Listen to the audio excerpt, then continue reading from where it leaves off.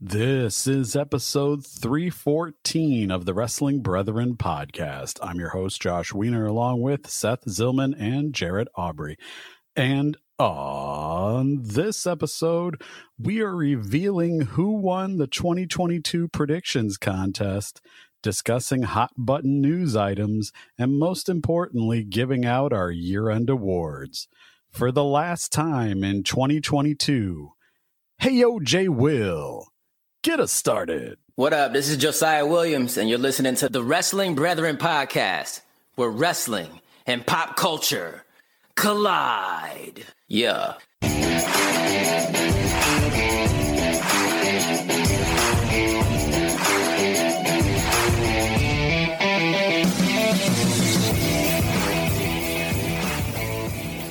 Welcome in. This is not the 316 as Austin would have you believe. It is the 314. And this is the final episode of 2022. We will be giving out our year-end awards. We will be going over news items, and we will find out who won the predictions contest for 2022. But before we can get to any of all that, Seth, Jarret, how the hell are you? Well, we once again got to an episode that is one of my favorite throughout the year. This is one of my favorite episodes to do. I think we're going to have a lot of cool topics. We're probably going to agree on a lot, and there's probably going to be some stuff we're going to pick differently, but I'm definitely excited to do the show. Yeah, this is always one of my favorite shows. It sucks that it's the year end and we have to take a break after this, but on the other hand, it's the year end and we get to give out a lot of cool awards, all based on our own thing. There's no rules. It's just what we thought of throughout the year, and it's going to be pretty fun. So let's get it done. In here, I thought you were going to regale us with some double talk by saying it sucks that it's the year end and we got to take a break, but at the same time, it's the year end and we get to take a break. Well, let's get the first part out of the way, and we will talk about we're not going to go over the results of Final Battle, but we will go over the results of the predictions of Final Battle. And we will say that, well, we all went 4-3. 4 wins, 3 losses. Seth had 13 points. Jarret had 13 points. But because I was the only one who picked the Briscoes to win the tag gold, I finished with 17 points. So that brings the final tally of the scoreboard. Jarret crosses the century mark with victories, finishing 102-40 for a winning percentage of 718. And 320 points. I finished 97-45, winning percentage of 683, 289 points. And Seth finished 90-52, or a winning percentage of 634 and 270 points. So Jarret is the champion for 2022, and we will clear the slate and start over with the Royal Rumble in 2023. I want to start chanting, "We're number 3. We're number 3." I was kind of waiting for the gloating to start, Jarret. Well, I was just going in order here, right? Usually Seth speaks first, so I was waiting for him. But if you want me to gloat, it's like, hey, that's a winning percentage that any sports team would absolutely love to have. And, hey, I got over 100 wins. I had a good year. I'm pretty happy. Yep. And, we always got to start with the Rumble, where it's the only show of the year where you can actually lose points that you've already won. So we will find out how that goes for us in about 6 weeks' time or 8 weeks' time or whatever the week count is. But I thought that we would just do our year-end awards show. But because of the time that has passed since our last episode and taking the break for the rest of the year, there's just a handful of news items that popped up, and I felt it would be irresponsible of us to just ignore these until they became old news in 2023. So we're going to touch on these topics, have a conversation, and then we will move on to the main event of the year-end awards. The first topic is Vince McMahon in the news once again.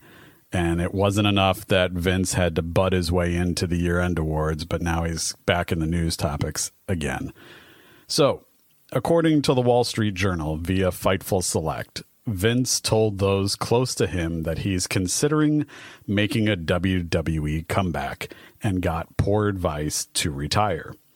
This with the revelation of 2 more lawsuits regarding sexual misconduct and assault.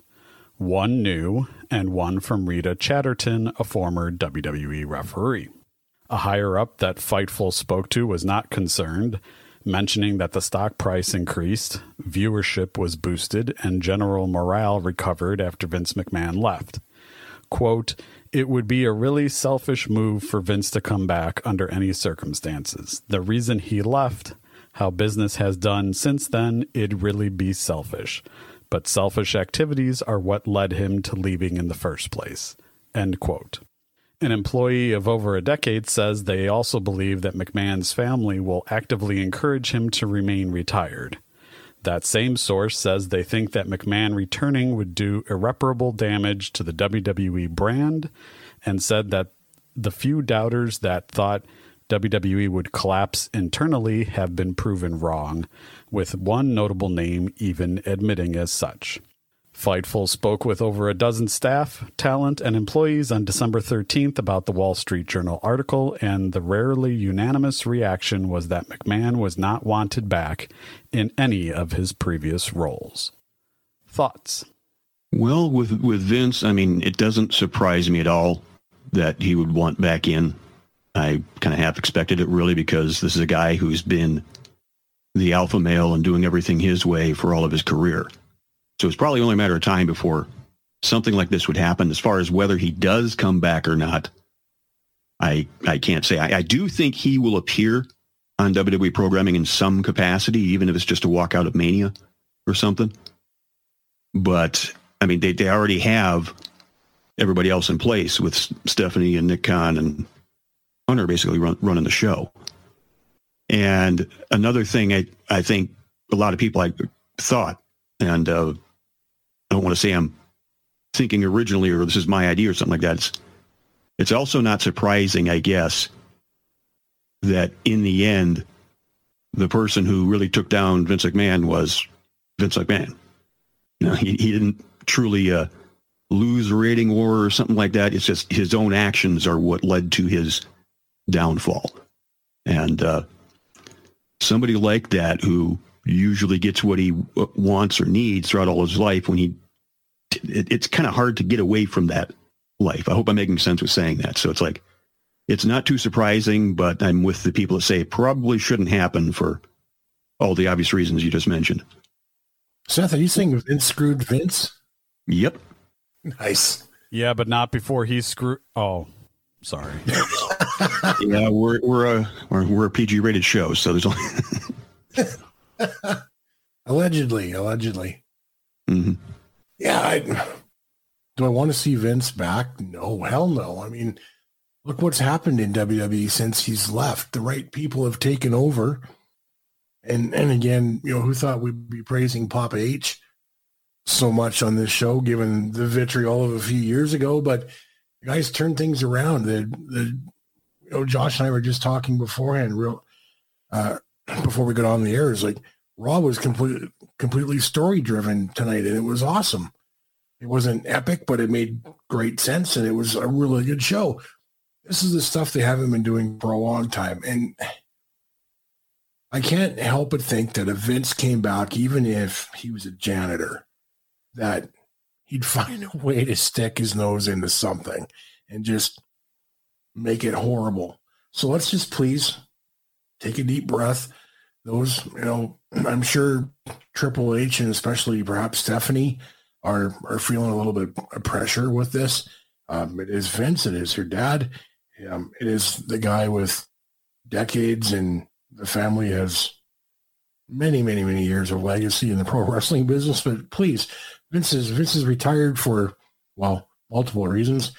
Some of them allegedly, and some because he's just old, and the way he does stuff is not working anymore. The people that are in place are making it work, and they're pointing the ship back in the right direction. Let's just leave it as it is. Let it be awesome. Agreed, and I concur. I can't really add too much more other than stay the hell away. All right, next topic. The Mandy Rose situation. Late on Tuesday of last week, a decision was made to strip her of not strip her, have her drop the NXT Women's Championship on a last-minute decision to Roxanne Perez on NXT. It was pushed up as opposed to when she was originally supposed to be losing the title, which is believed to be at New Year's Evil, which would have been on January 10th. So she lost the title that night, and then the next morning on Wednesday, it was reported that she was released immediately following her match. She was released based on racy content that was posted to her subscription-based website.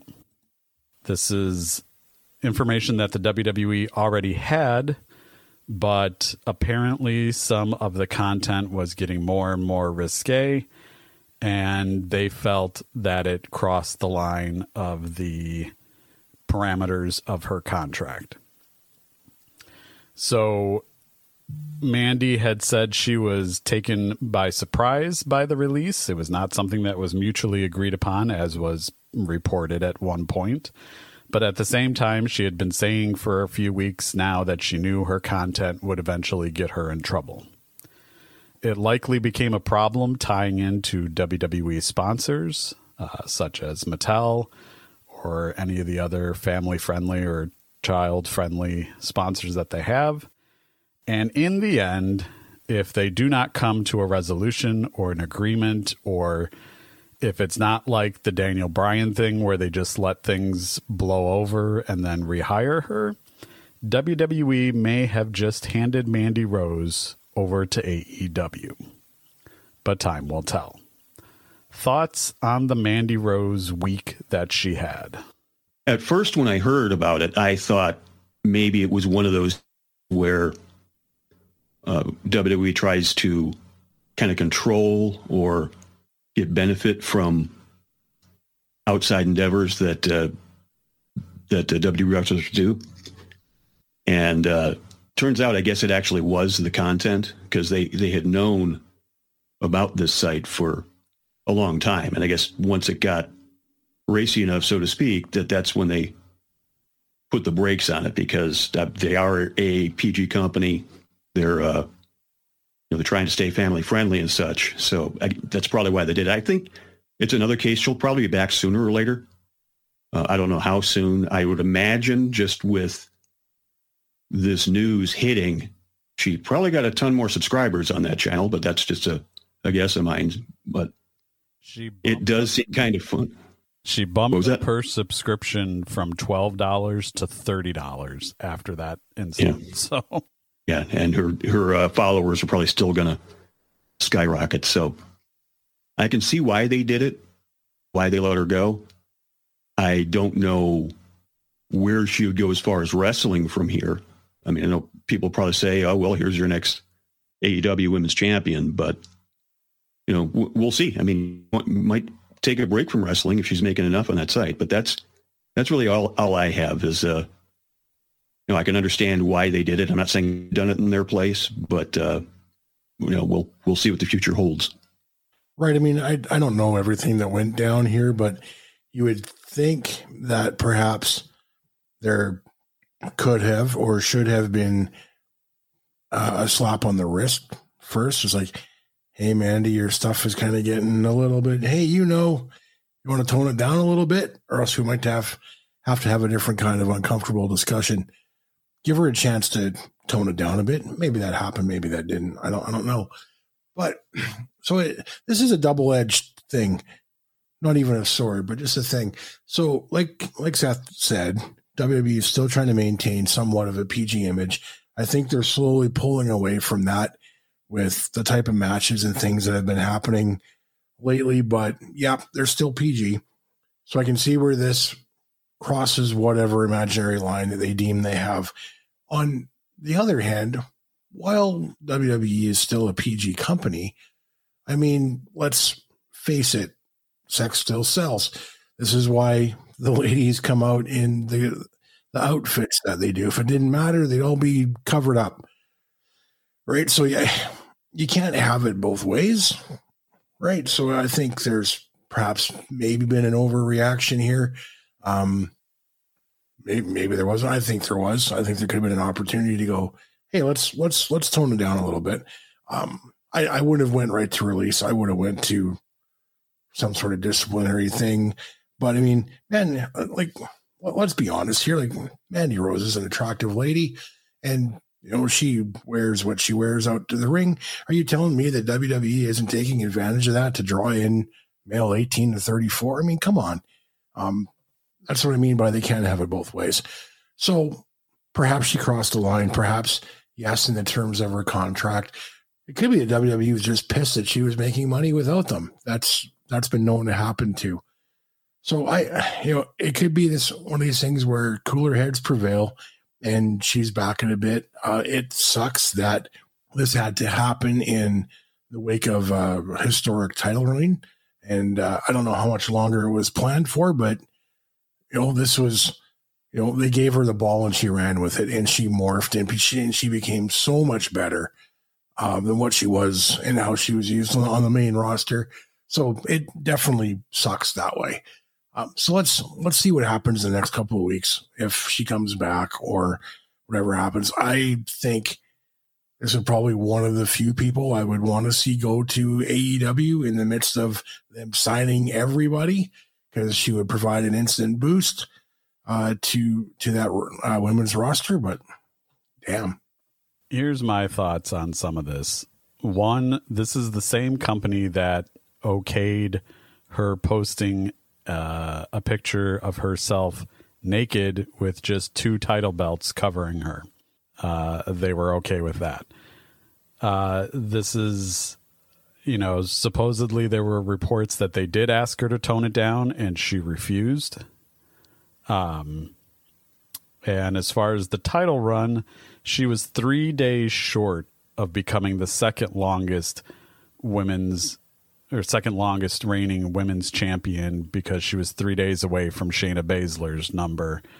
And even if she would have dropped it on New Year's Evil, which would have been January 10th, she would have far surpassed those 3 days. So she would have locked herself into the number 2 position behind Asuka's title run or reign.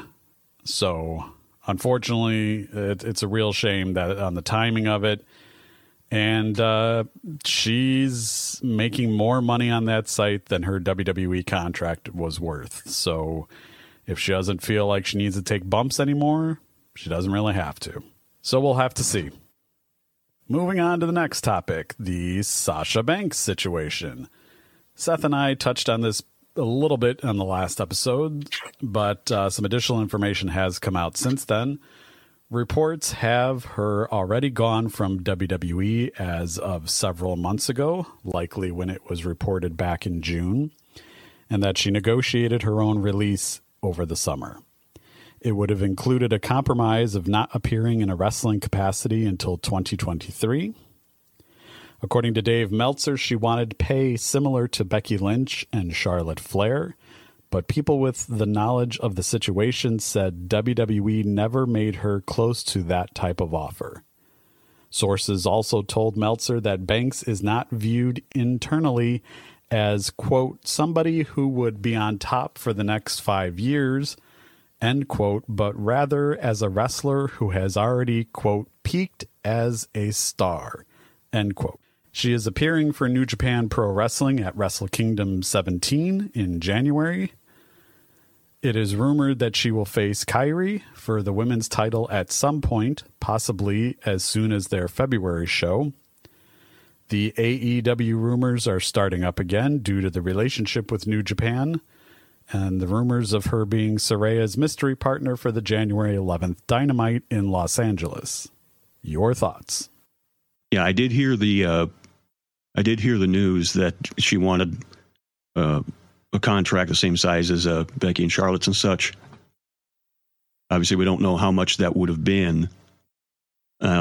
And it did seem like she wasn't as high on the card as the others were.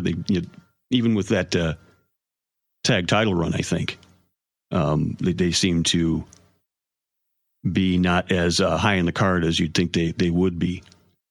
And who knows? I mean, obviously she's going to appear in New Japan, which I can't see her appearing there without wrestling in some capacity. And we know New Japan and AEW have that working agreement now, so it's very possible she could do both.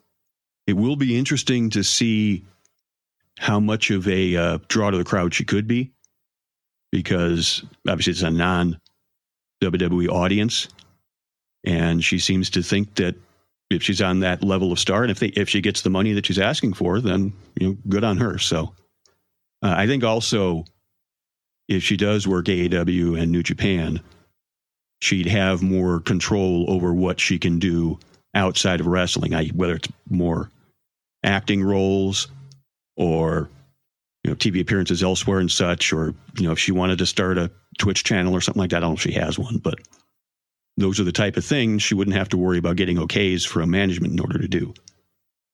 I guess that's the best way I can put it.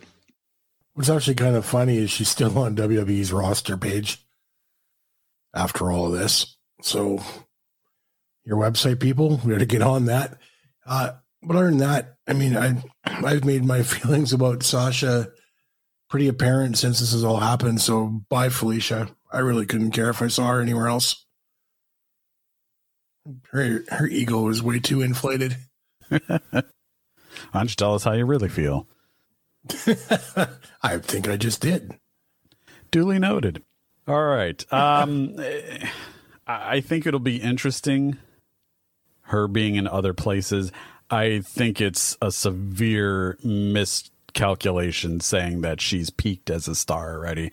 I think that's sour grapes, if you ask me.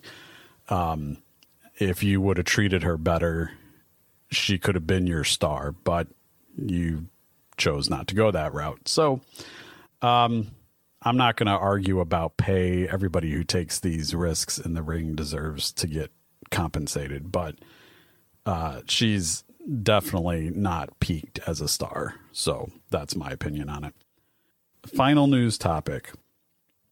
Triple H and other WWE officials reportedly down on returning superstars. And my immediate opinion is most of that is his team's own doing with mediocre booking. But a report from WrestleVotes notes that a handful of talent brought back during the rehiring wave of the summer have, quote, underperformed and severely underwhelmed, end quote, Triple H and other officials since returning. It was not noted who was being referenced in said report. It would be interesting to know what standards they were being expected to have as far as who were all brought back. And I think it may not necessarily be some of the bigger signings like people in their women's division and such. It wouldn't surprise if it's somebody like Hit Row or that group, because they got hired back right away. And they already have an impressive roster, so they can probably cut some people and still maintain a elite roster, so to speak. No pun intended. So we'll see where it goes. Yeah, I would be interested to know who we're talking about and what the deal is. I think we can kind of make some inferences based on what's happening on the screen. And Josh made a comment before about booking and storylines, and you're right. Not everyone's getting the bloodline treatment, right? No one's getting the top end storyline. But that being said, you kind of have to make dough with what you're given to sometimes, right? If you're normally not on TV and you're given a TV match, you need to come out and shine and show that you deserve to have more TV time. So if you look at it that way, then perhaps there are those that are not up to snuff. I can think of a few folks. I really couldn't care if I saw again. I think Seth mentioned Hit Row, and I couldn't really care for them again on TV. So yeah, I would like to know who this list is, and we can make some more targeted comments. But and maybe that'll come out. As far as Hit Row, it's really showing how much that group was held together by Swerve, and how much they're lacking without Swerve. So, I mean, good on them for getting their jobs back, and good on them for trying. But I'm really tired of them feuding with Legado del Fantasma and the Viking Raiders. So, yeah. All right. Well, that was the news. And now we move on to the 2022 Wrestling Brethren Year-End Awards. I will introduce the category, and then we'll just do the same as we do for our predictions, and we'll just go with Seth, then Jarret, and then myself. So we are only doing wrestling categories. And so the wrestling categories we will kick off with is Podcast of the Year, not including this one. The wrestling podcast that I probably listen to the most is the Brian and Vinny Show, which is on Wrestling Observer's website. You do have to be a member in order to access it, so it's not something you can just, it's not a free out there show, but they do a really good job of being entertaining and knowing their stuff, because obviously Brian Alvarez was a wrestler for quite a few years. So there's a really good dynamic of being funny and all the actual wrestling knowledge. So yeah, Brian and Vinny shows would be my pick. I don't listen to podcasts as much as I used to. I used to devour them by the dozens. Now it's a pretty rare thing, but when I get into a wrestling podcast, it's usually Talk is Jericho. He's an entertaining dude. He's got a wide range of topics, and his wrestling stories are always pretty epic. So it's always a fun listen. I'm going to kick things off with awarding my first tie of the night. And I'm going to tie to two interview podcasts because I like listening to interviews. So I'm going to say The Sessions with Renee Paquette and Insight with Chris Van Vliet, because they are two excellent interviewers, and they really do like at least hour-long interviews with their subjects. So I do appreciate that. Breakthrough Wrestler of the Year, male. For me, there is two I could name. I don't know if I'd give them a tie, but both have been in AEW. I think maybe the one that's probably the most qualified to say a breakthrough wrestler would be Hook, because he's only wrestled a handful of matches and he seems to be really good. He's definitely over with the crowd. I don't know how much further he'll make it up the card, but yeah, that'd be my pick, Hook. I actually picked a guy that's been around for a while, but over the past few months especially, he's been kind of given a resurgence and a new chance to show what he's got, and he's got some push happening, although he just lost a big title fight. But I want to go with my boy Ricochet. He's getting showcased like he never has before, and it's fun to watch. A good pick. It's like somebody who worked with him previously knew how to showcase him. Well, my breakthrough wrestler of the year is one half of a tag team who got numerous opportunities to shine as a singles competitor. And I'm going with Dax Harwood of FTR. Who else can say in 2022 that he had matches with, and these are one-on-one matches, with CM Punk, his own partner Cash Wheeler, Adam Cole, Will Ospreay, Jay Lethal, Claudio Castagnoli, and Bryan Danielson. and have every single one of them, in the words of Sheamus, be banger after banger after banger. All good quality matches and really putting Dax Harwood on the map as a singles competitor. Breakthrough Wrestler of the Year, female. I'm going to go with another AEW this one. And as far as AEW women go, I think you can guess where I'm going. She's just completed her first year. She's undefeated.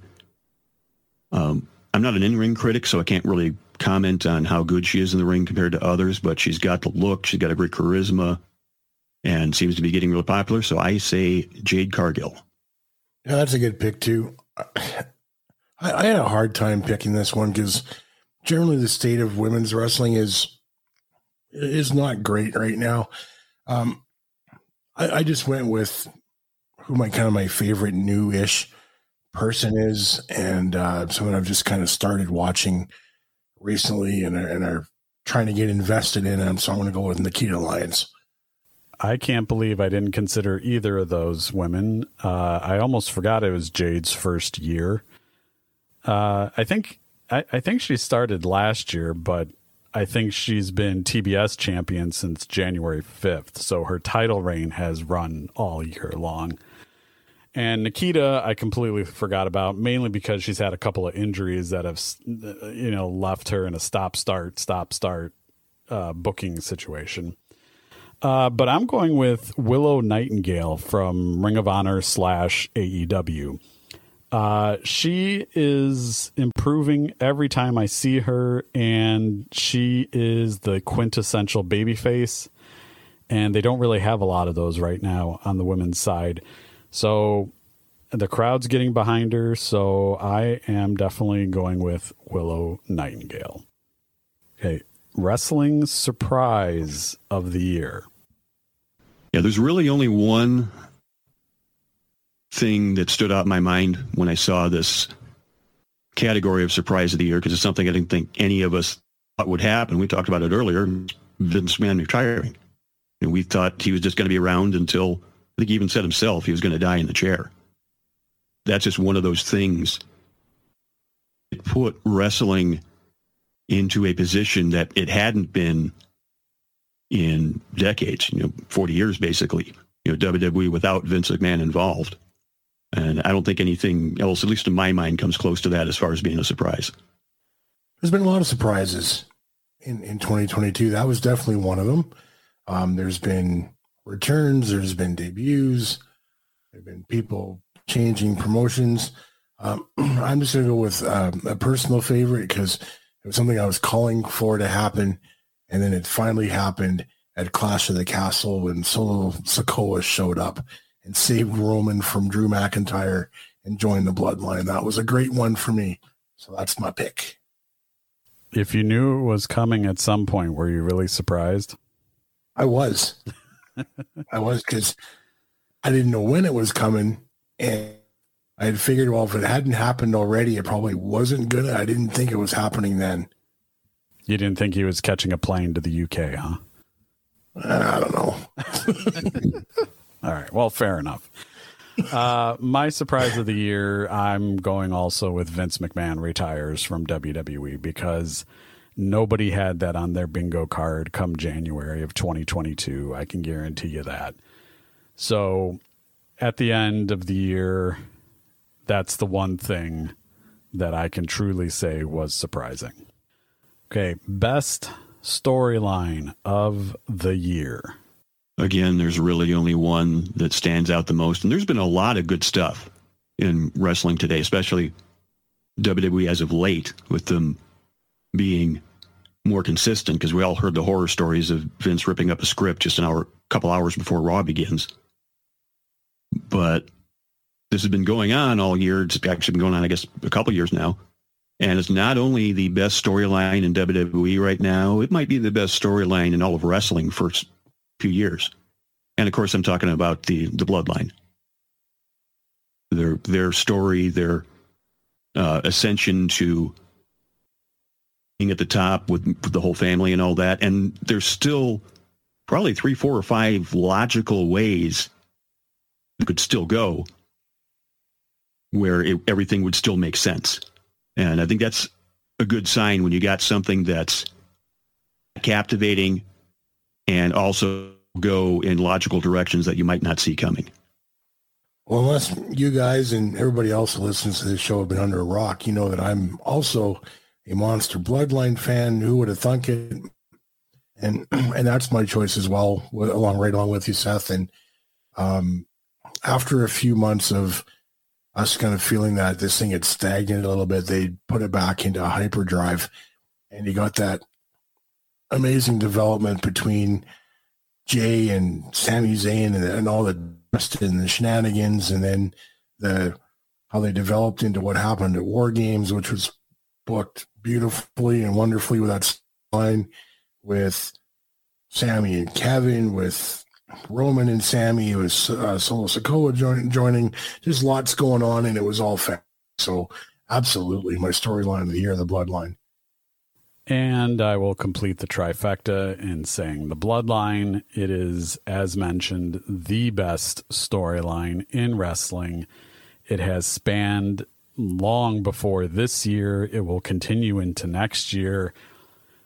It is so well done, and the creativity from Paul Heyman and Roman and everybody who's been involved in this, I can't say that it was Vince free, because I can't say for sure how much he was involved, but I'm willing to bet it was little to none, as it continues to be great. And one of the things we had said over the summer was that it was stagnating because it was just feed Roman an opponent, he destroys them, feed Roman an opponent, he destroys them, and we were lacking in the storyline. Now we're back to storyline. And who would have thought that Sami Zayn being an annoying little gnat on SmackDown trying to kiss ass to the Bloodline would have evolved into where we're at now. And the funny thing is, before any of this even started, Jarret and I had been calling for this to happen for forever, as far as I can remember. You had the Usos, you had Roman Reigns. We were like, why are we not having the Bloodline? Why is this not a thing? They keep mentioning it in passing, but why is this not a thing? And here we are, 800 and some odd days into Roman's reign. And here we are. Who knew? And it's awesome. Oh, yeah. I think they say yeet. Yeet, my dog. God, we're so white. That's the point. All right. And on the flip side of the coin, the worst storyline of the year. There definitely have been some stinkers. I think there's probably a good half dozen that would take it for this year's award. But I'm going with one that is actually still ongoing, and I know that they've had an explanation in the last week or two, but it's a case where none of these storylines have worked, at least in my opinion, have not been very captivating. And that's the Miz is broke storyline. As they've done this before with Shawn Michaels, they did it before with Big Show, where they're trying to claim that these guys who have been superstars for decades somehow don't have any money. And anybody who can hear that and have reasonable intelligence would think, okay, does WWE pay terribly, or are these people just really bad with their money? I believe people that have been in main event storylines for years somehow don't have any money. It's just, it becomes more unbelievable the more you think about it. Try not to think about it. Well, they have money. Careful, Seth. One word. Mike Tyson. They have money. It's just Maurice controls it. So Miz has no money. Maurice has plenty of money. I also picked that one, and not necessarily the Miz is broke part of the storyline with the whole Miz Dexter Loomis thing. too many twists, too many turns that didn't make sense. Were not, what's the word I'm looking for? They didn't have any impact. They did not bring me in as a viewer. I was like, who really cares? And then to bring in Dexter Loomis, a guy who doesn't talk, and you kind of almost half turned Giano to be his mouthpiece. It was like, oh boy. I mean, Johnny was good in the things he did, but I didn't think he fits in there at all. So that whole Ms. Dexter Loomis thing is just complete shite for me. Johnny Wrestling, not Johnny Manager. Yeah. You would think, for as much as I ranted and raved about this storyline over the past couple of weeks or several weeks, that I would have completed the trifecta and picked this as well, but I did not. However, I will touch on it briefly by saying I just saw a video last week saying that this storyline has gone on for 16 weeks. That's entirely too long. But anyway, my pick for the worst storyline of the year has already been fixed, because my worst storyline of the year is anything involving the 24/7 title, which is now non-existent and retired. Thank you, Papa H. I still think it was great when they went to throw it in the trash and completely missed. It's like, oh, that would have been so perfect. It's an encapsulating thumbnail of what we all thought of that title. It's not even good enough for the trash. It belongs on the floor. All right. Moment of the year. They say wrestling is about the moments. This is going to be one of those picks that people say, oh, here's Xander, the AEW fanboy. And it's not really so much that. It goes back to the thing of we never really thought it would happen. And I'm going to say the announcement of the Forbidden Door pay-per-view that AEW New Japan did, because I didn't think we'd ever truly get that. We might get some AEW guys on the New Japan show where there's the occasional crossover talent, but I wasn't expecting an actual pay-per-view. And I guess there's going to be another one next year. So that's just one of those moments that's like, oh, I didn't think I'd see that. I'm still trying to decide right at this very moment. The one I had written down, I'm going to change it. I originally had Cody Rhodes wrestling through a torn pec at Hell in a Cell, which was and that Hell in a Cell match against Seth Rollins was amazing. I'm going to go and say that would be visual of the year.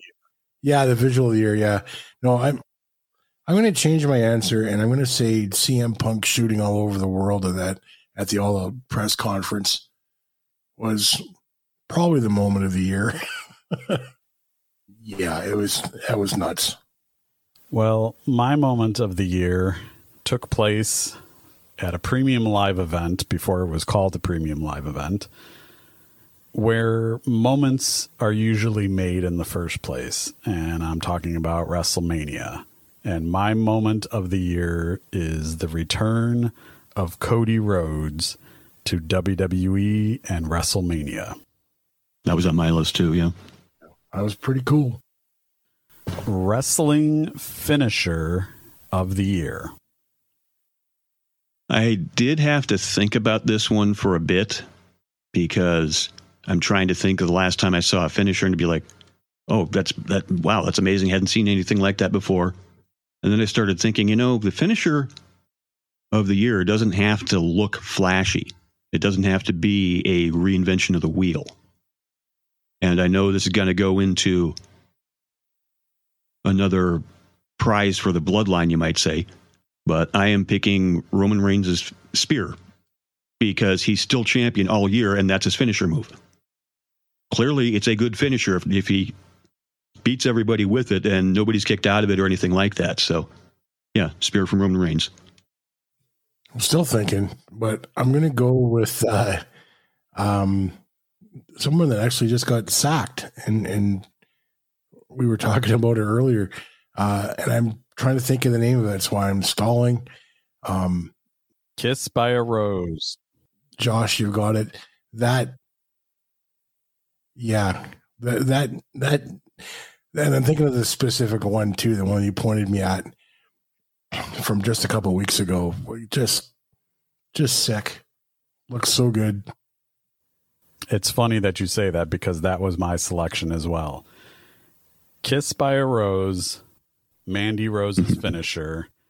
When she hits it square, it is a thing of beauty. A couple of weeks back, like Jarret was alluding to, she hit Roxanne Perez.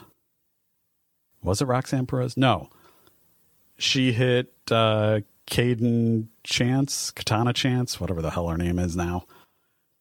Please fix that, Triple H. Katana Chance. Yeah, she hit Katana Chance with the Kiss by a Rose coming out of the right side of the screen out of nowhere. And man, just flattened her like nobody's business. The one she hit at Worlds Collide to win both titles. God damn, was that good. I've never seen a flying or running knee look so smooth. That move was amazing, and her title run of 413 days, there were many kisses by a rose, let me tell you. So that right there, finisher of the year. Whoever came up with that name must be a really big Seal fan. Well, they had to change it so they didn't get sued. So instead of Kiss from a Rose, it was Kiss by a Rose. All right. Comeback of the year. Pretty self-explanatory. I'm assuming I'm not going to be alone in this, but I am picking the comeback of Saraya / Paige because she was another one of those we weren't sure if we were ever going to see her wrestle again. Certainly not in WWE. So it's like when Punk came back or when Danielson came back, we weren't really sure if we were ever going to see them come back again. And her story is a lot shorter than Punk's is. I think it's around the same as Dan O'Brien. Might be a year or two more. I forget how far ago she last wrestled in WWE, but that's my pick. I think it's for me it's the biggest standout as far as somebody coming back that you didn't think you'd see. Yeah, I also picked Saraya as well. Again, that kind of injury, told never going to wrestle again, and then there she is. So that was huge. Glad to see her that she's fought through everything and is able to get cleared and come back, and that was pretty sweet. So good on her. I'm going to pull a Jarret here and change my answer right now because I feel like a dope that I didn't think of Saraya. Originally, I had everybody who was re-signed by WWE that had previously been fired because that is, in their own world, their comeback of the year because they got rehired by the promotion that they had dreamed of working in. But nothing can really top Saraya, and I'm sad inside that I didn't think of that, and that's a damn shame. So apologies to Saraya, but I will take the proverbial eraser and change that now so that we run the gamut and all agree that Saraya is comeback of the year. This could also be unanimous. Most underutilized talent of the year. And I have documentation to back mine up. I did think about this one for a while because, again, there are many picks that would qualify. But the guy I am picking only made his comeback, you might say, recently in the latter part of the year. And I'm going to say Cesaro / Claudio Castagnoli because we all saw how good he is. And yet he never seemed to get past that tag team or U.S. title level. And him being the Ring of Honor champion, I think, is a perfect spot for him right now. Because I think we all believed he could have been world champion at WWE, and people would have bought it. So that's why I'm picking Claudio Castagnoli, because of the first 2/3 of the year before he got into AEW. To me, I think there's only one possible answer to this question. A gentleman that moved from WWE to AEW and started off amazing, and who we haven't seen in I don't know how long, but I got to go with Miro. Okay, I can see that. Yep. Jarret, you are correct, sir. That is the answer for this category. This man has wrestled 4 times this year. 4. Dynamite, June 1st, defeating Johnny Elite. Dynamite, June 15th, defeating Ethan Page.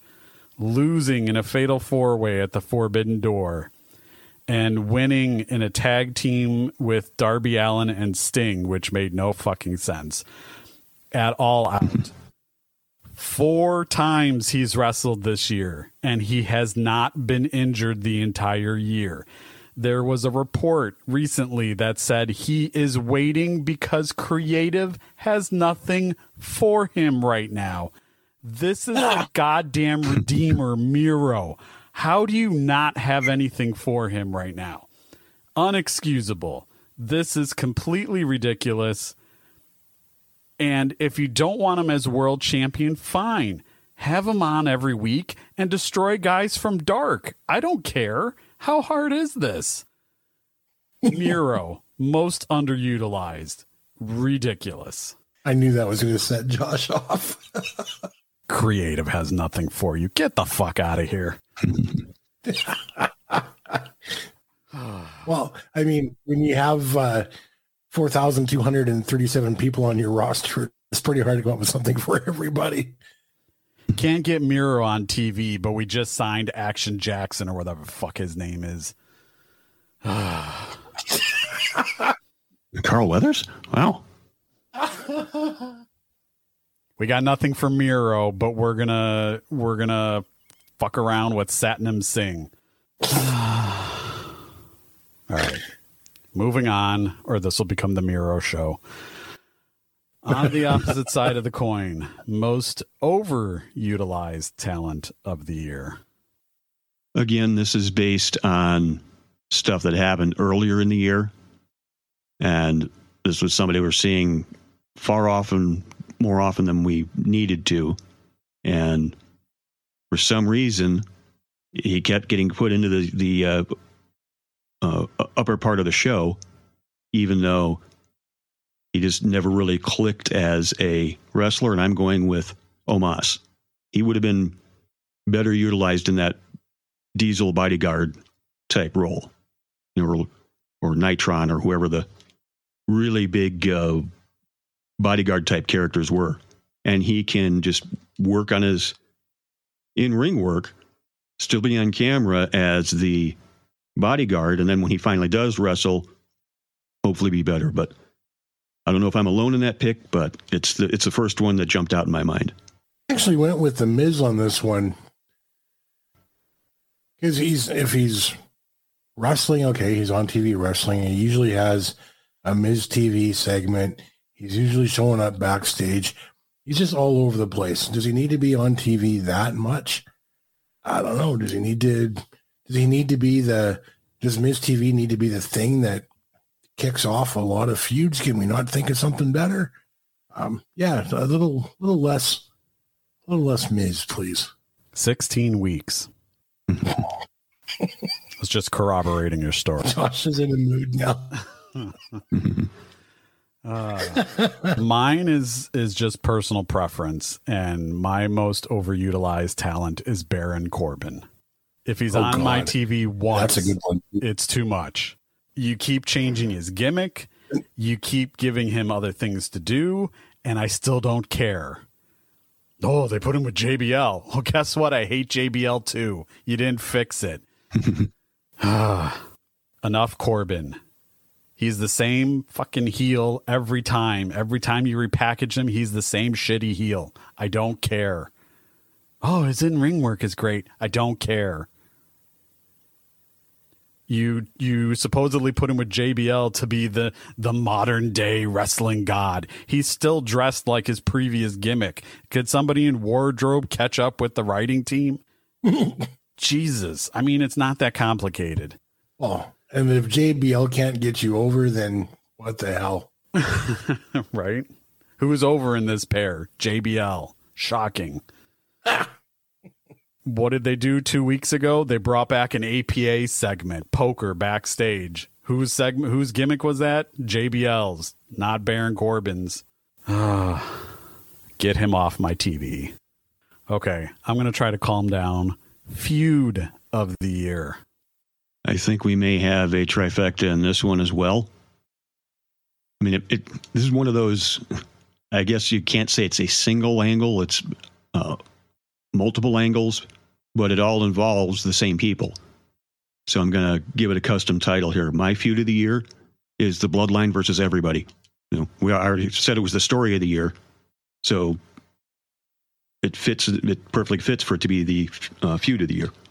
I had to think about this one. And while, I completely and utterly acknowledge my tribal chief, and I would love to agree with my partner Seth here, I had to go a different direction, and I thought, I had to go with a pure, not a blood feud, because that's getting a little bit nasty, but just a series, a trilogy of events, perhaps, culminating with some pretty epic moments, and I had to go with Cody and Seth Rollins. They lit it up for quite a while. That Hell in the Cell match was just crazy epic. Yeah, that was probably the best one of the year for me. My feud of the year, it's almost hard to believe at this point that it occurred during this calendar year, and you have to go back to the first quarter of the year for it, but I said it was great then, and it still holds true now, even though one of the players in the feud is persona non grata at this point. But for me, the feud of the year was a blood feud because there was plenty of blood spilled in it.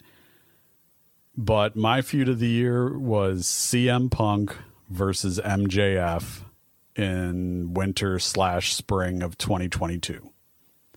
And it would have culminated with Punk dropping the title to MJF had my winner of the next category not occurred. But we'll get there in just a moment.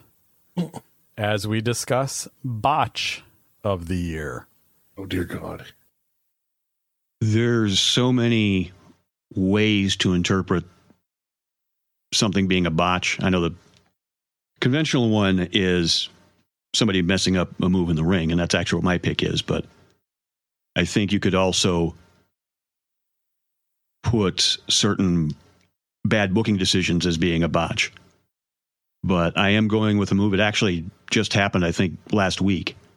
And that was in the Hit Row match where Top Dollar tried to do the dive over and just kind of hit the top rope and then just kind of fell over like a domino. And everybody kind of had to rush to catch him. And one more thing unrelated. I said it before, I'll say it again. If the guy's name's Top Dollar, his first name should be Bill. And then have a last name or something. So it'd be Top Dollar Bill Johnson or whatever. It's actually funny because I went searching for a move to be a botch this year, and I think in the past I've talked about booking decisions or matches that went wrong or whatever it was. But yeah, I looked for a move and I found that one. And I had to go with Seth. So I completely agree, and it goes along with my utter dislike of Hit Row. Just seeing him completely torch that move was like, that is something that if you're a wrestler, you should be able to pull that off. Like, there's many a big guy has landed that move, and just to see him bounce and entangle himself in the ropes for a moment was just utter hilarity to me. So, yeah, Top Dollar, you botched it. I'm not going to name this my botch of the year, but I'm going to speak on behalf. Or not behalf. I'm going to speak in favor of Top Dollar, saying that he says his knee buckled because he's hit that before successfully. but I'm also going to speak against Top Dollar and use his own rap against him. Who hits the rope hotter than Top Dollar? Not nada. God, that was he could have killed himself on that. Jeez. But anyway, my botch of the year is not a move, but an event that I previously referenced. My botch of the year is the all-out fallout from the media scrum, because not only did this put a dark cloud on the event itself, people barely remember that MJF returned and had a great segment on this pay-per-view at the end. But I think AEW was put into a tailspin that they are just now starting to recover from. And I think the second half can't even say the second half because it happened in September, but the last quarter of the year was heavily and negatively impacted, if I could talk in proper tense, by this media scrum and everything that happened afterwards. It took a lot of recovery. It took a lot of backpedaling. It took a lot of people stepping up in leadership roles. And worst of all, it made Tony Khan look like a supreme idiot by letting one of his talent take control of a situation that he should have taken control of. And we've spoken about this at length, so I'm going to just end it there. But yeah, botch of the year, all out, fall out, or as Sean Ross Sapp from Fightful Select has called it, brawl out. All right, now for this next category, I'm a little pissed because I had an entire list of nominees that I was going to run down that anybody could have chosen, because for news of the year, there was about 15 that you could have chosen for news of the year, but I lost my original lists. I only have the one that I ended up choosing. But there were numerous news headlines over the last 12 months that any other year could have easily won on their own. But what do we have for news of the year? Well, we mentioned it before, so I'm just going to mention it again. It follows back in with never thought we'd see it. And I'm going to go once again with Vince McMahon retiring, for all the reasons I said earlier. Yeah, there was a lot of crazy things in 2022, but I think that was the craziest. And not just the fact that he retired, but the hush money payments, the sheer number of people that were involved, the realization of what a dog this guy really was. And then to see him step down. And not only is it news because of the retirement and all the things and the allegations that came up, but I chose it because of the impact it had. And if you think from what we've been talking about lately, from the time that Vince stepped down to Stephanie and Nick and Triple H taking control, and then the creative getting so much better, and we're actually WWE fans again and have been turned around, that had a huge impact as well on the wrestling landscape. So that's why that's my news of the year. I guess I didn't need the rest of the list since we all picked the same thing, but I termed mine saying Vince McMahon being investigated by the board of directors, because that's kind of what kickstarted this whole thing off. But just off the top of my head, there was Cody leaving AEW. Thought that would have never happened. Triple H being named head of creative. There was like 13 others, but I can't think of them. But anyway, yeah, nothing can really top Vince. So that's where we're at. In another category that should sweep, faction of the year. Yep. I know this one's going to sweep when I picked it out, and I don't think I'm mistaken. We're all on the same page here. Might as well get the trifecta out of the way. The Bloodline. There's only one answer. The Bloodline. Blackpool Combat. Oh, I'm sorry. The Bloodline.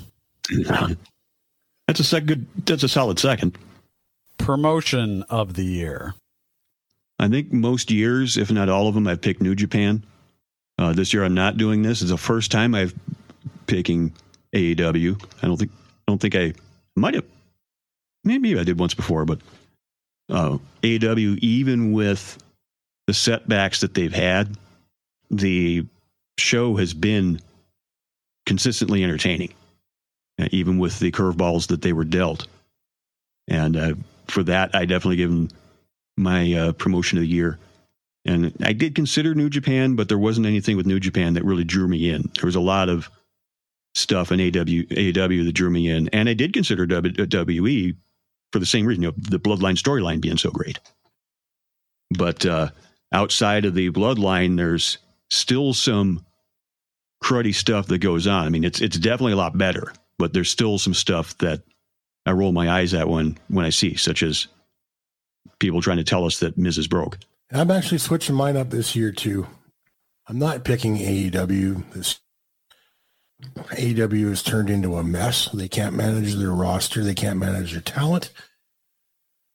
The CEO is potentially not in control of the company, and they're not putting the best product they can out there. This is I don't know. They're not.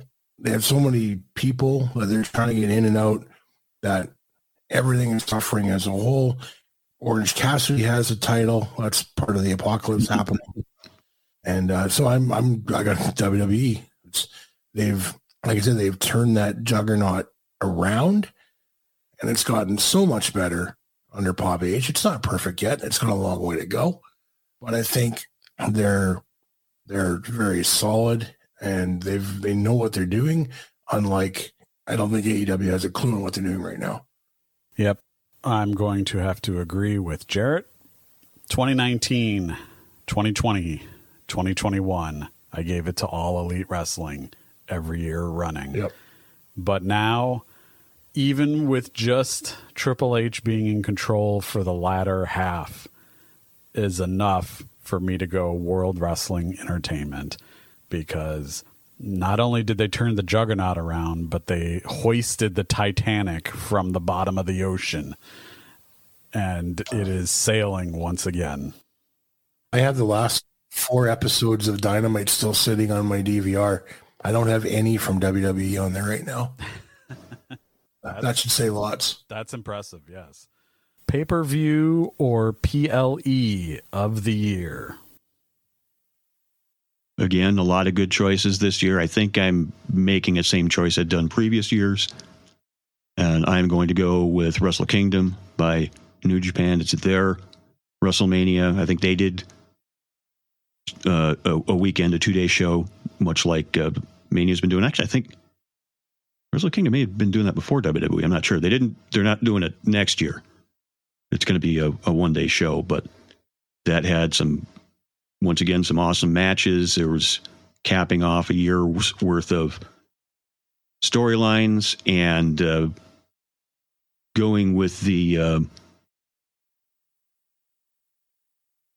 essentially just making it all lead to one match at the end of the second night. And it's always a great show to watch. So yeah, Wrestle Kingdom, I think it's 16 this year. It'll be 17 next year. So that is my pick. I had a hard time with this one. There's a lot of very good shows. I couldn't come up with an epic show. So I'm actually going to pick Survivor Series because it had probably the best booked match of the year on that show. The men's War Games match. And that match made the show for me. Not forgotten about the rest of it, but that booking was so important to get where we are today and moving forward for the next part of the year and through WrestleMania. Yeah. I thought about Crown Jewel. I thought about Clash at the Castle. A couple of strong contenders, but yeah, I'll go with Survivor Series. I am taking the lazy road, and I am saying WrestleMania 38. You had the Cody and Seth match. You had Stone Cold Steve Austin. Who would have ever thought that? Kevin Owens facing Stone Cold Steve Austin and somehow carrying him through and making it a wildly entertaining end of night one. Roman defeating Brock and creating the problem of unifying the titles. Unfortunately, little did we know at that time it was going to take about a year to fix that problem, maybe, assuming we fix it this year at WrestleMania, but who knows. But I'm just picking WrestleMania for the spectacle. And now we get to the more subjective categories where we could have wildly different opinions, but we will kick things off with match of the year. I guess you could say that I graded this on a curve because it was one of those things where it just super exceeded my expectations, and I've watched it several times since. Just the layout of it and the drama that was going on, it was probably the most un-WWE match I've seen in quite a while. It was in WWE, so I'm going with Gunther versus Sheamus at Clash at the Castle. I mean, that is one of those things you could look up Hoss fight in the dictionary and you might see a picture of that match. Yep, this is the first and I think only category where I have a tie. From an entertainment perspective, I picked the same match. Sheamus versus Gunther 1. That slugfest was insane. They beat the ever-loving shit out of each other and was so much fun to watch. The second part, as I just mentioned it in the men's war game match of Survivor Series, from a booking perspective, was utter perfection, and it was amazing. Immaculate. For me, I don't have a tie on a technicality, but I have an either-or situation. I did pick Gunther versus Sheamus from Clash at the Castle, but my or is a match that I've heard that it was probably match of the year. I just couldn't see it. And so I can't give an honest opinion about it myself, but I would have to throw in FTR versus the Briscoes from Final Battle, the double dog collar match. I heard nothing but great things about it. I tried and tried and tried to see it before tonight, and I just could not get my hands on it. So mainly Gunther versus Sheamus, but it's certainly within the realm of possibility I could have been swayed, but we'll never know.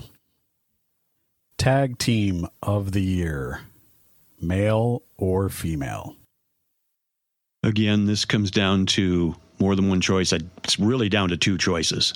And I'm not going to argue for or against either one because either team has definitely the argument to be the team of the year.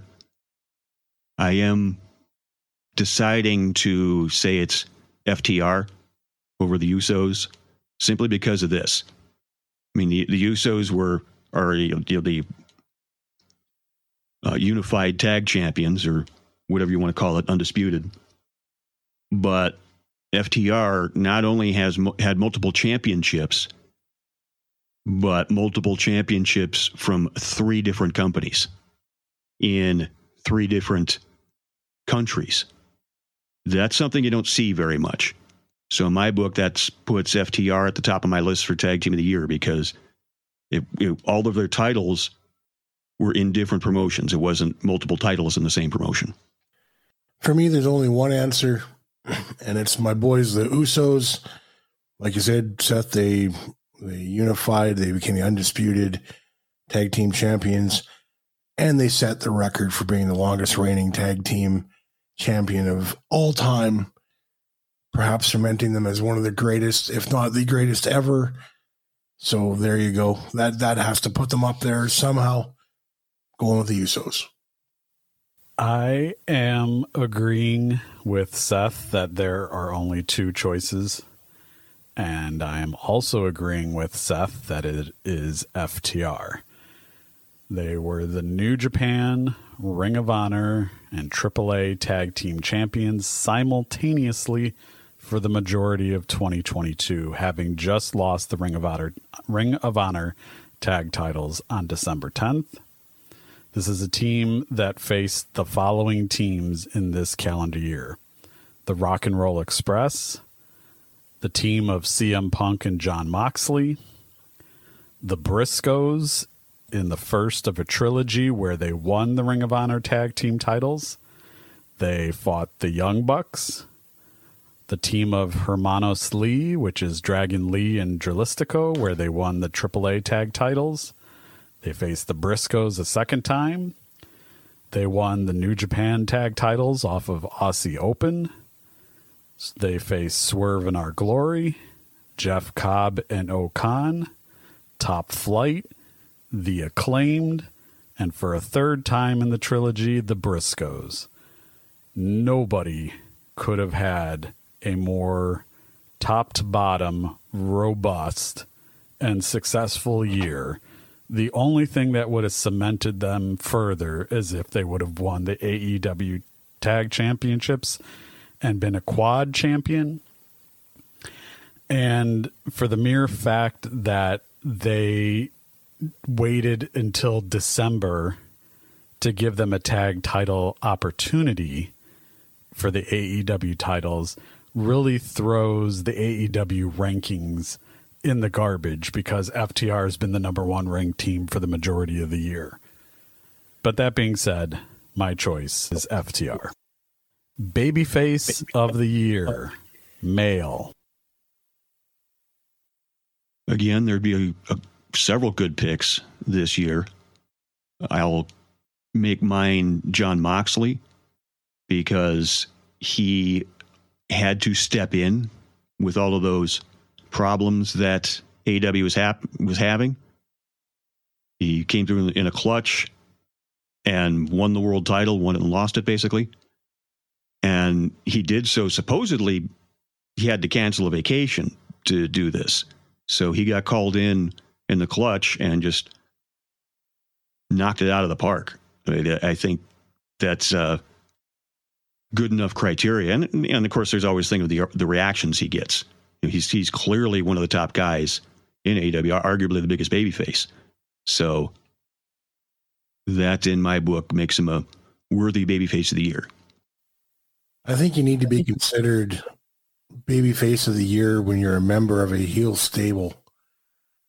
And I'm going to give babyface of the year to Sami Zayn. I thought for a second you were going to say Roman Reigns, and I would have peed my pants. I did too. My baby face of the year, I'm agreeing with Seth. It's Jon Moxley. And the ironic thing is before he had to go away to rehab, they were dropping hints that they were going to turn him heel. And then he came out of rehab, and with his entire story, you had no choice but to make him a hero. And he just ran with it and scored touchdown after touchdown after touchdown. And to give a little spoiler on where I'm going to go a little bit later on, I will detail further my thoughts on Jon Moxley, or at least my thoughts on his year.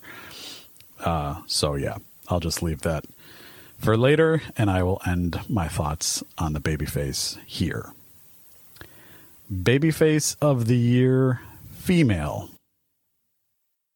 The best female babyface this year, I think, has been Bianca Belair, because she had that high-profile feud with Becky.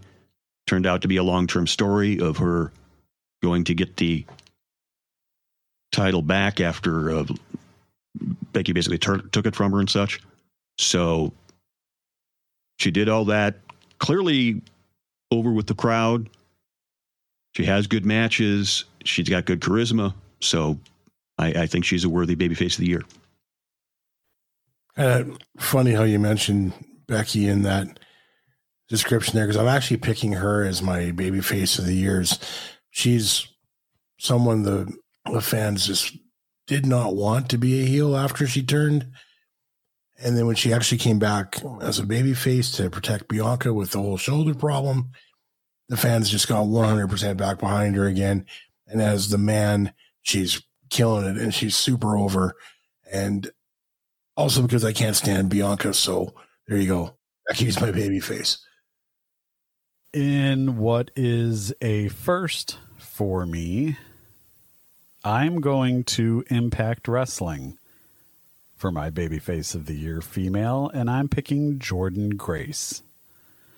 She competed in the first ever Knockouts Ultimate X match this year.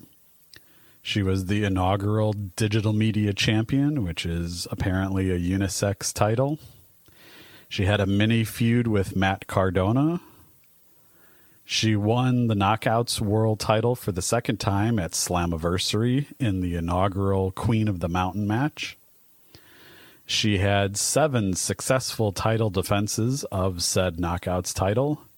She ended Masha Slamovich's undefeated streak in Impact, and she is currently booked to wrestle Mickie James in a title versus career match at Hard to Kill.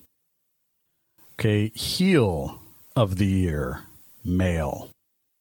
2 standout choices. I'm not going to argue against or for either one if there's a disagreement. But for me, the clear choice is MJF.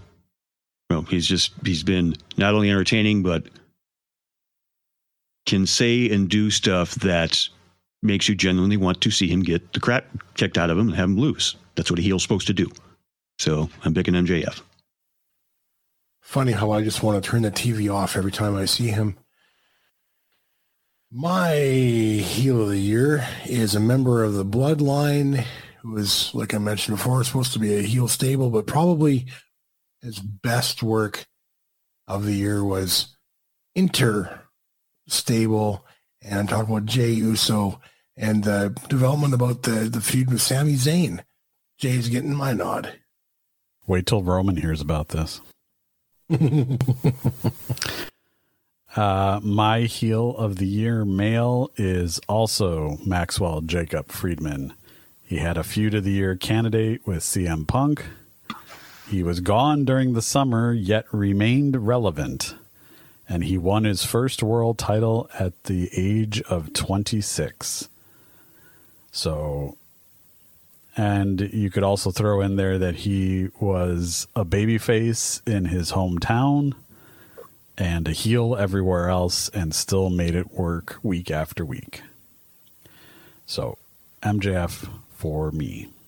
Heel of the year, female.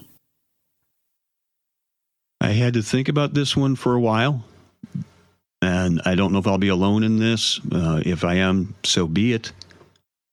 Because I really wasn't interested in too many of the female heels in WWE. I mean, there were some moments, but my female heel of the year going back to AEW, and I'm saying Dr. Britt Baker, DMD. I'm going to agree with you, Seth, and I'm picking her because it's almost like it's default. It's like there's just no one better. Also stepped up to be a big heel like her throughout the years. So yeah, Britt Baker. I would like the record to show that I made my selection before she was terminated, but my heel of the year is Mandy Rose. Wrestler of the year, male. I talked about him before, so I'm just going to say for all the same reasons. Jon Moxley, he pinch hit a home run after home run, and it really takes somebody to be able to do that. Had great matches with just about every type of wrestling style you could think of. I was thinking of putting it as Okada, but I've been a little behind in my New Japan watching. But, again, because I put AEW as my promotion of the year because I hadn't been interested too much in New Japan. So I'm just sticking with Jon Moxley. Yeah, I said quite a few times throughout summer and fall about how Moxley was probably the best he'd ever been at that point. But I still have to acknowledge my tribal chief, and I'm going to pick Roman Reigns, as most everyone else has, topping the PWI, my wrestler of the year. I am going with my babyface of the year, and I'm agreeing with Seth, and I'm saying Jon Moxley. And let me tell you why. This was his entire year. He defeated Ethan Page, defeated Anthony Bowens, defeated Wheeler Yuta, CM Punk. No, I'm sorry. Defeated FTR with CM Punk. Defeated Bryan Danielson, Jay Lethal, Wheeler Yuta, Will Ospreay, Daniel Garcia, Kyle O'Reilly, Dante Martin. With Hiroshi Tanahashi defeated Chris Jericho and Lance Archer. Then he defeated Hiroshi Tanahashi at Forbidden Door.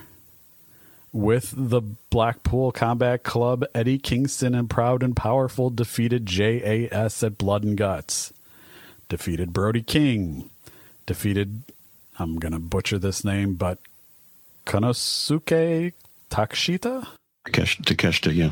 Okay, Takeshita. At Fyter Fest Week 1, defeated Roosh.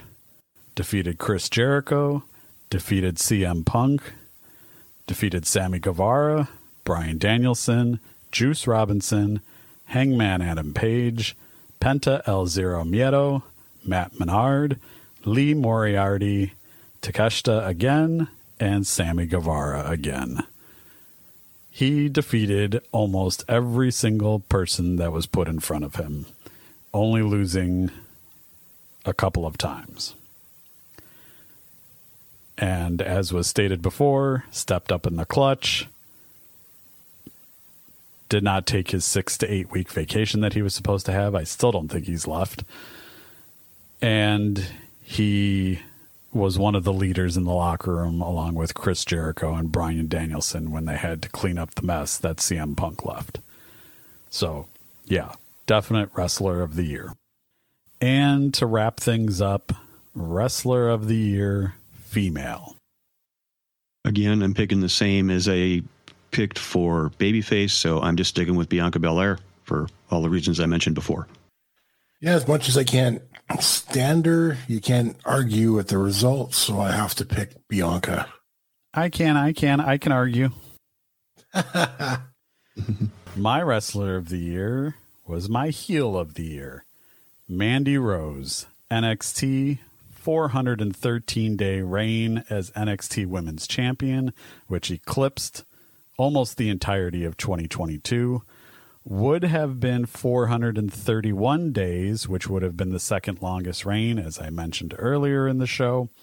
But she was released on December 14th. But she beat literally almost every single woman in the women's division on her record-breaking reign. She defeated Cora Jade and Raquel Gonzalez, Kaylee Ray, before she became Alba Fire, Cora Jade, Io Shirai, Kaylee Ray again at Stand and Deliver, Dakota Kai, Roxanne Perez, Indy Hartwell, Wendy Chu, Roxanne Perez again, Saray, Zoe Stark. She defeated Blair Davenport and Miko Satomura to unify the titles when when Worlds Collide. She defeated Fallon Henley, Alba Fire, and Alba Fire again before dropping the title to Roxanne Perez. Nobody had as great of a year as Mandy Rose until she got canned. And that wraps up the year-end awards as we see them. So, I will say before I throw to any final thoughts, I will say that we are taking the remainder of the year off for the holidays. And the next episode, which will be the first week of January, will be kind of the opposite of this very show. Instead of the year-end awards, we will be taking a look at the year ahead in 2023. So any final thoughts for 2022? Definitely a year to write down as one of the most interesting years in wrestling history. We had before I mentioned Vince retiring, we had the debacle with Punk that kind of threw everything into chaos. But there also were a ton of great matches, a ton of great shows, and just a lot to have. Look, there was a lot to like if you're a wrestling fan. I've said it several times this year that it's a very good time to be a wrestling fan because of all the stuff that's going on now in multiple companies. So I hope we get that in 2023 as well, minus the stuff getting thrown into chaos. I'm looking forward to seeing what else WWE can pull off now that the ship is righted. I hope that AEW gets their roster under control so we can have some semblance of order and not chaos over there. And I'm going to make an early prediction is that Alexa Bliss is going to be either female wrestler of the year or heel of the year at this time next year. And the winner of the bonus award for turning heel on the very last live Raw of the year goes to Alexa Bliss. Yeah, it's been a hell of a year. So many things happened that made this a crazy year in professional wrestling, which is pretty hard to accomplish considering we're talking about professional wrestling. So one thing I will say in terms of not necessarily a botch of the year, but probably the poorest decision of the year is Tony Khan putting Ring of Honor's weekly television behind a paywall, because now you just lost me as a viewer because I'm not paying for weekly television. So until that becomes on network television, I can safely say that we will not have Ring of Honor predictions as part of our pay-per-view predictions because we won't know any of the storylines leading up to the shows. So hopefully that will get changed. But until then, have a great holiday season. Happy New Year. And we will be back in January. And until then, thank you for listening, downloading, and subscribing. And we will talk to you next time. Thank you for listening to this episode. You can subscribe to the Wrestling Brethren podcast on Apple Podcasts, Google Podcasts, Spotify, Pandora, or wherever you get your podcast fix to hear the latest discussion from the Wrestling Brethren. You can visit us at twbpodcast.com for posts and episodes. Visit the mothership, if you will, at BehindTheSquaredCircle.com, home of the Behind the Squared Circle podcast network. Let us know your thoughts, questions, and comments at Twitter at TWBP Show, on Facebook at Facebook.com/Behind the Squared Circle, and on Instagram at The Wrestling Brethren. You can follow Jarret on Twitter at The Bacon Rev, and you can follow Josh at Southpaw Josh. Thank you again for listening, and we will talk to you again soon with more from The Wrestling Brethren.